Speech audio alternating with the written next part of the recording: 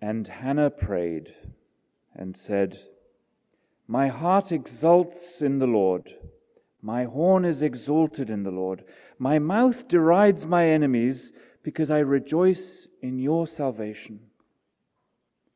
There is none holy like the Lord, for there is none besides you. There is no rock like our God. Talk no more so very proudly. Let not arrogance come from your mouth, for the Lord is a God of knowledge, and by him actions are weighed. The bows of the mighty are broken, but the feeble bind on strength. Those who were full have hired themselves out for bread, but those who were hungry have ceased to hunger. The barren has borne 7, but she who has many children is forlorn. The Lord kills and brings to life. He brings down to Sheol and raises up. The Lord makes poor and makes rich. He brings low and he exalts. He raises up the poor from the dust. He lifts the needy from the ash heap to make them sit with princes and inherit a seat of honor. For the pillars of the Lord are the Lord, for the pillars of the earth are the Lord's, and on them he has set the world. He will guard the feet of his faithful ones, but the wicked shall be cut off in darkness. For not by might shall a man prevail. The adversaries of the Lord shall be broken to pieces.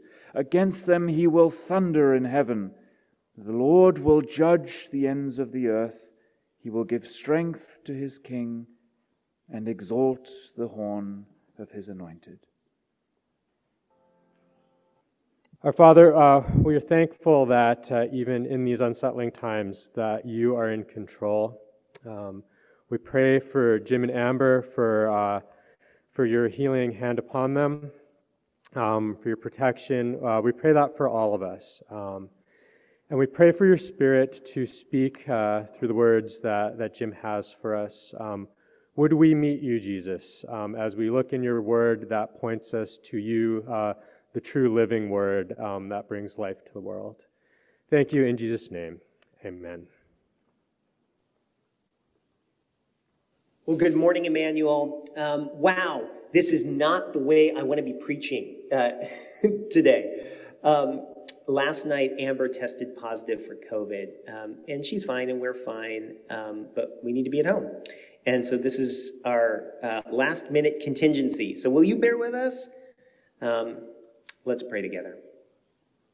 Almighty Father, as we come to your word, we ask that you will do a work in our hearts.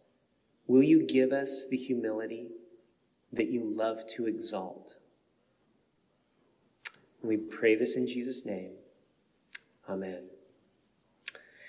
All right, everyone. Here's the question we've been asking all month here at Emmanuel. Here's the question. Why did Jesus come? So we're asking that because Advent is ending. The word Advent means the arrival or the coming.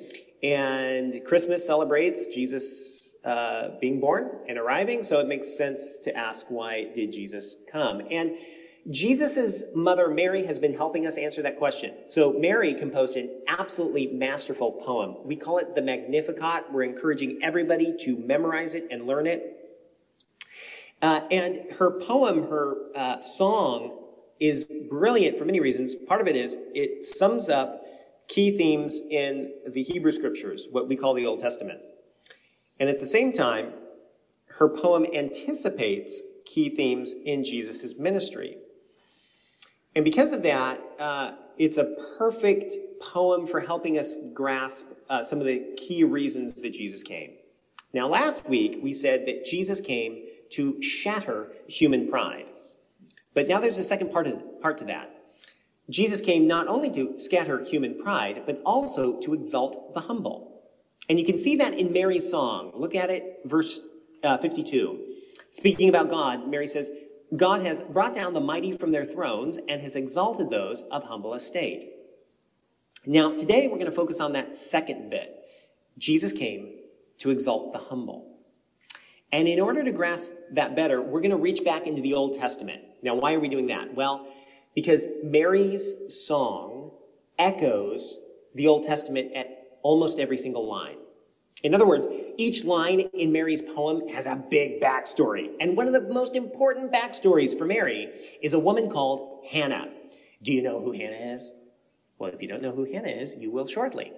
And as we look at Hannah and her song, we're going to learn this.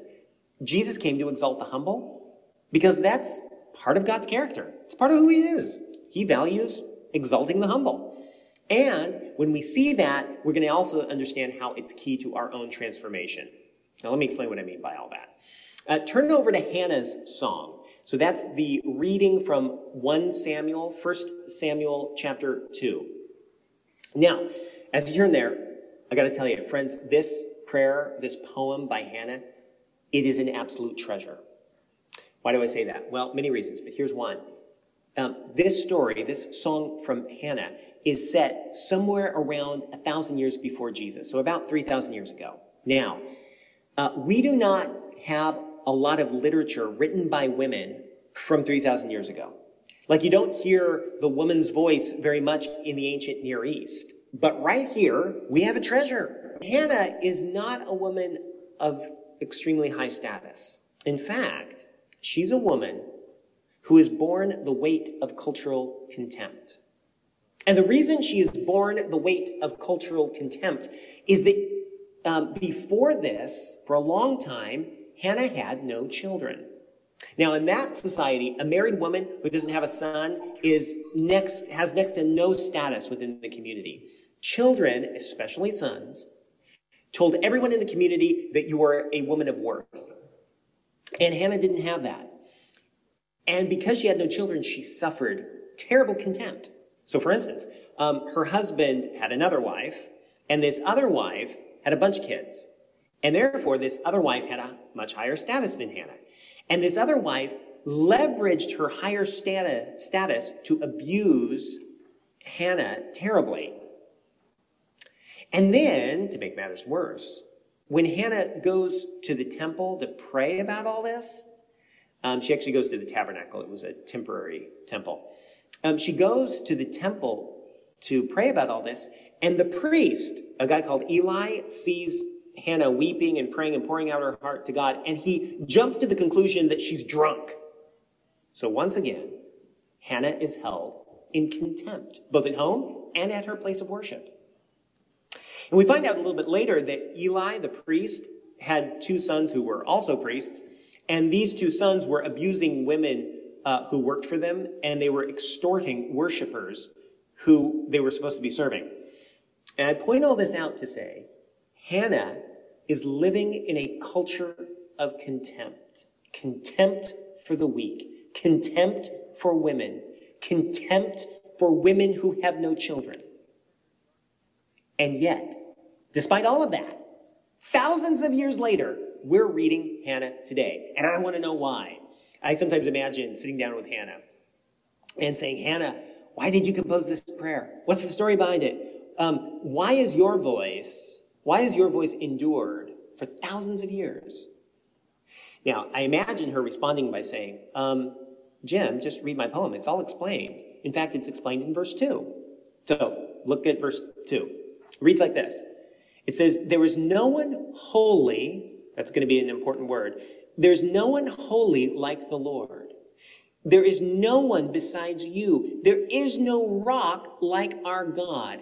Do you notice how she's celebrating God's uniqueness? How God is unlike everybody else? Let me explain this.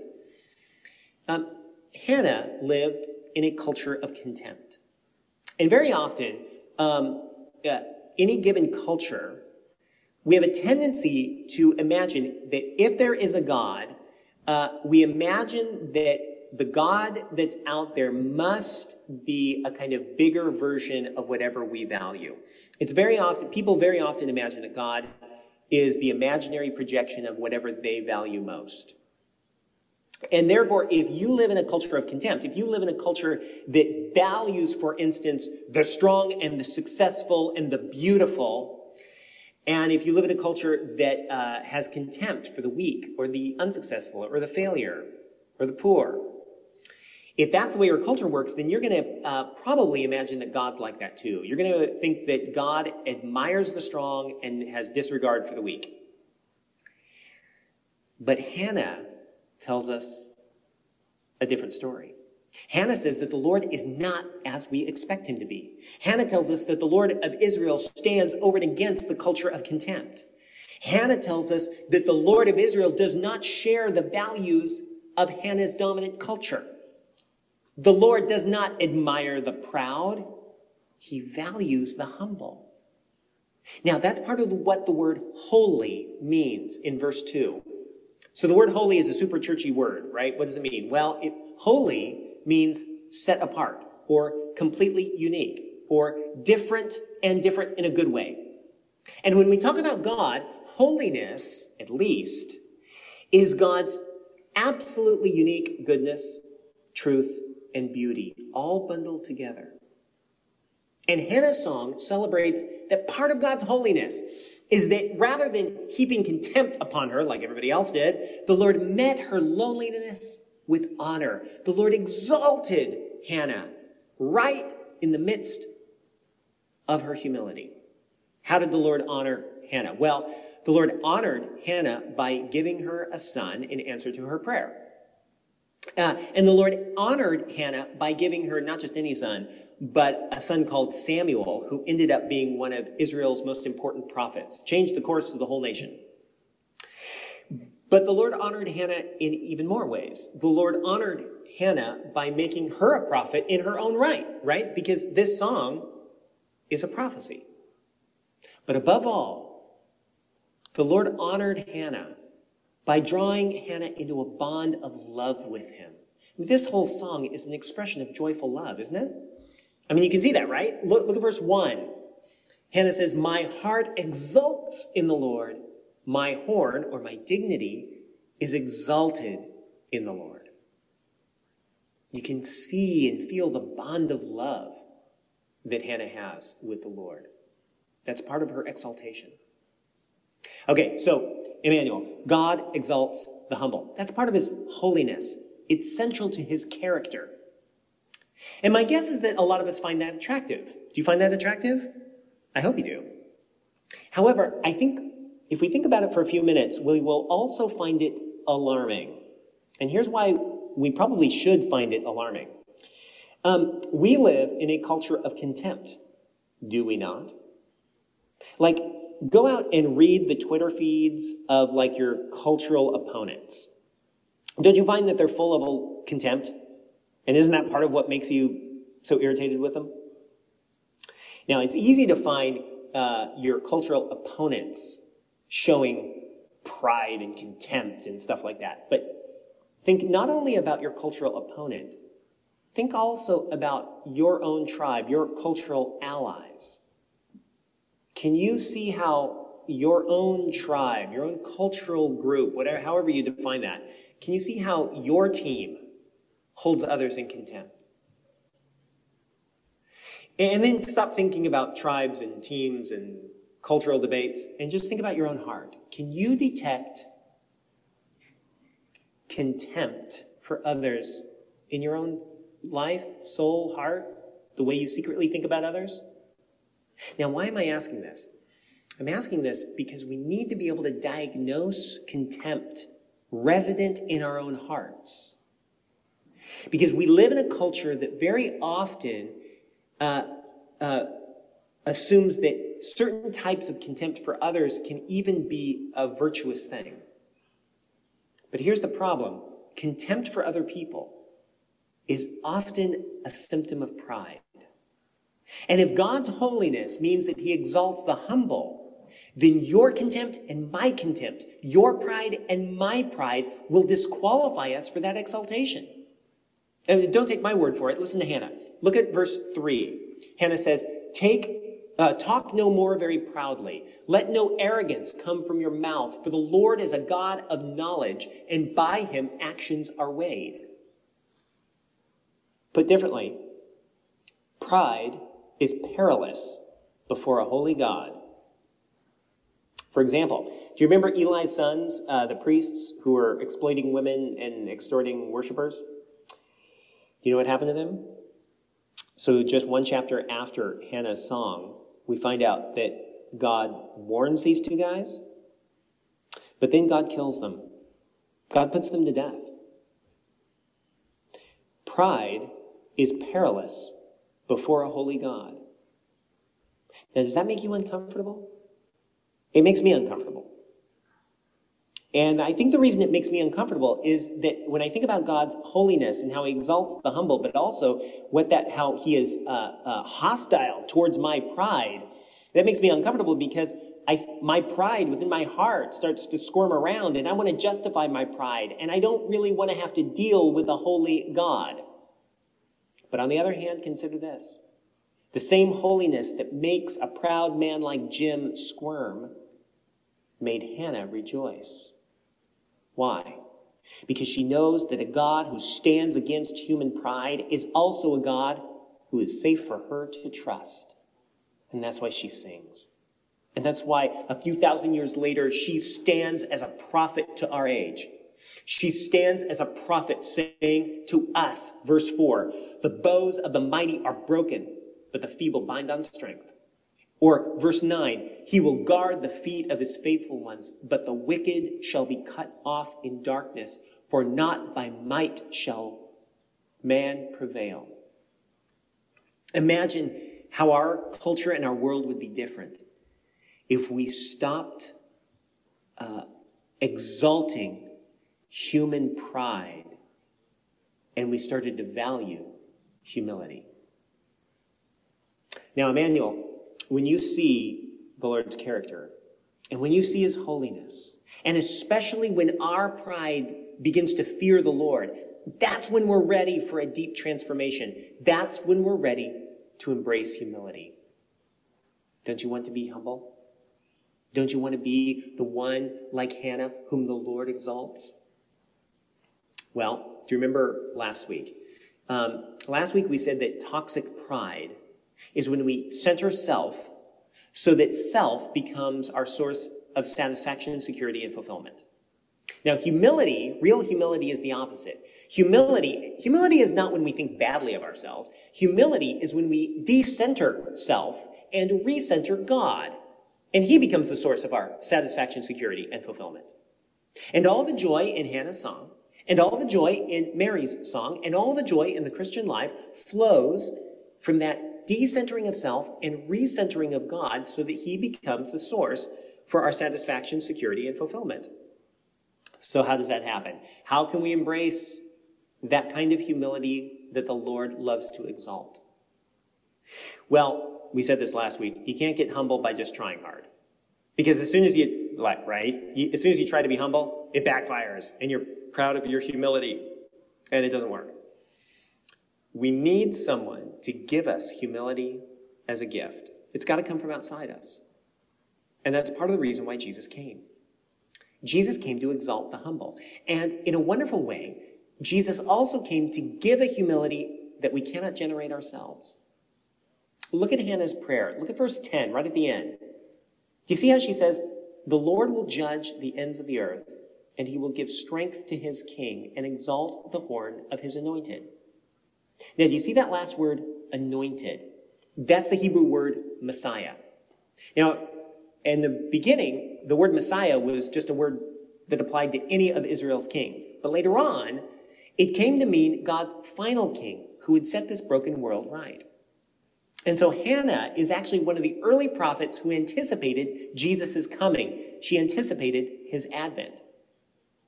But look back at the verse and consider Hannah's point. Her whole song has been about how the Lord exalts the humble. And then she ends by saying, the Lord's going to exalt the Messiah. Now put those two things together and you can see she's saying the Lord's going to exalt the Messiah through the Messiah's humility, just like the Lord exalted Hannah through her humility. Only when he exalts the Messiah through his humility, both his humility and his exaltation are going to be bigger than we can imagine. And that's exactly what happened when Jesus came.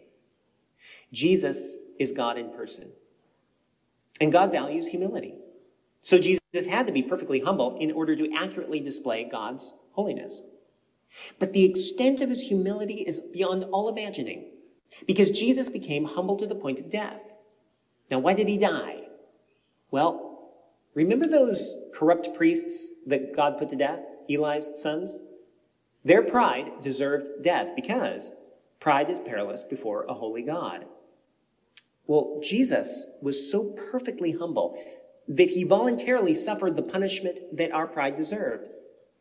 And he did that so that the proud could be pardoned. Now, if you want to be humble, look away from yourself and look at Jesus. Look at Jesus' perfect humility. Look at Jesus giving all that he is so that you and I can be pardoned from our pride. And as you see his mercy and his gift to you, Jesus will begin to decenter self.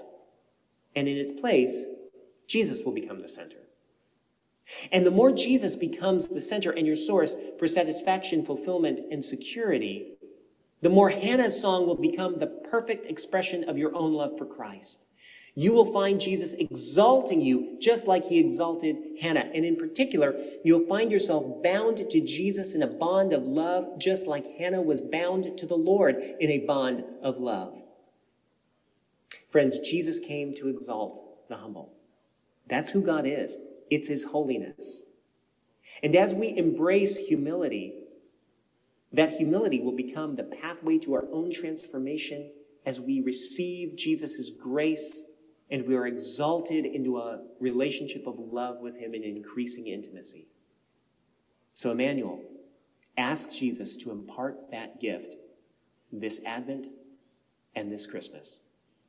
Amen.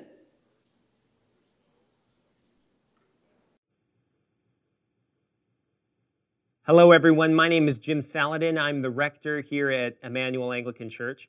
Our church exists to see and describe and reflect the beauty of Jesus Christ for the flourishing of our city.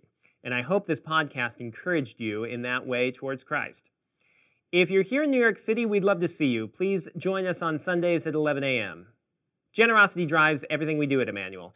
And if you'd like to contribute, please visit www.emmanuelanglicannyc.com/give.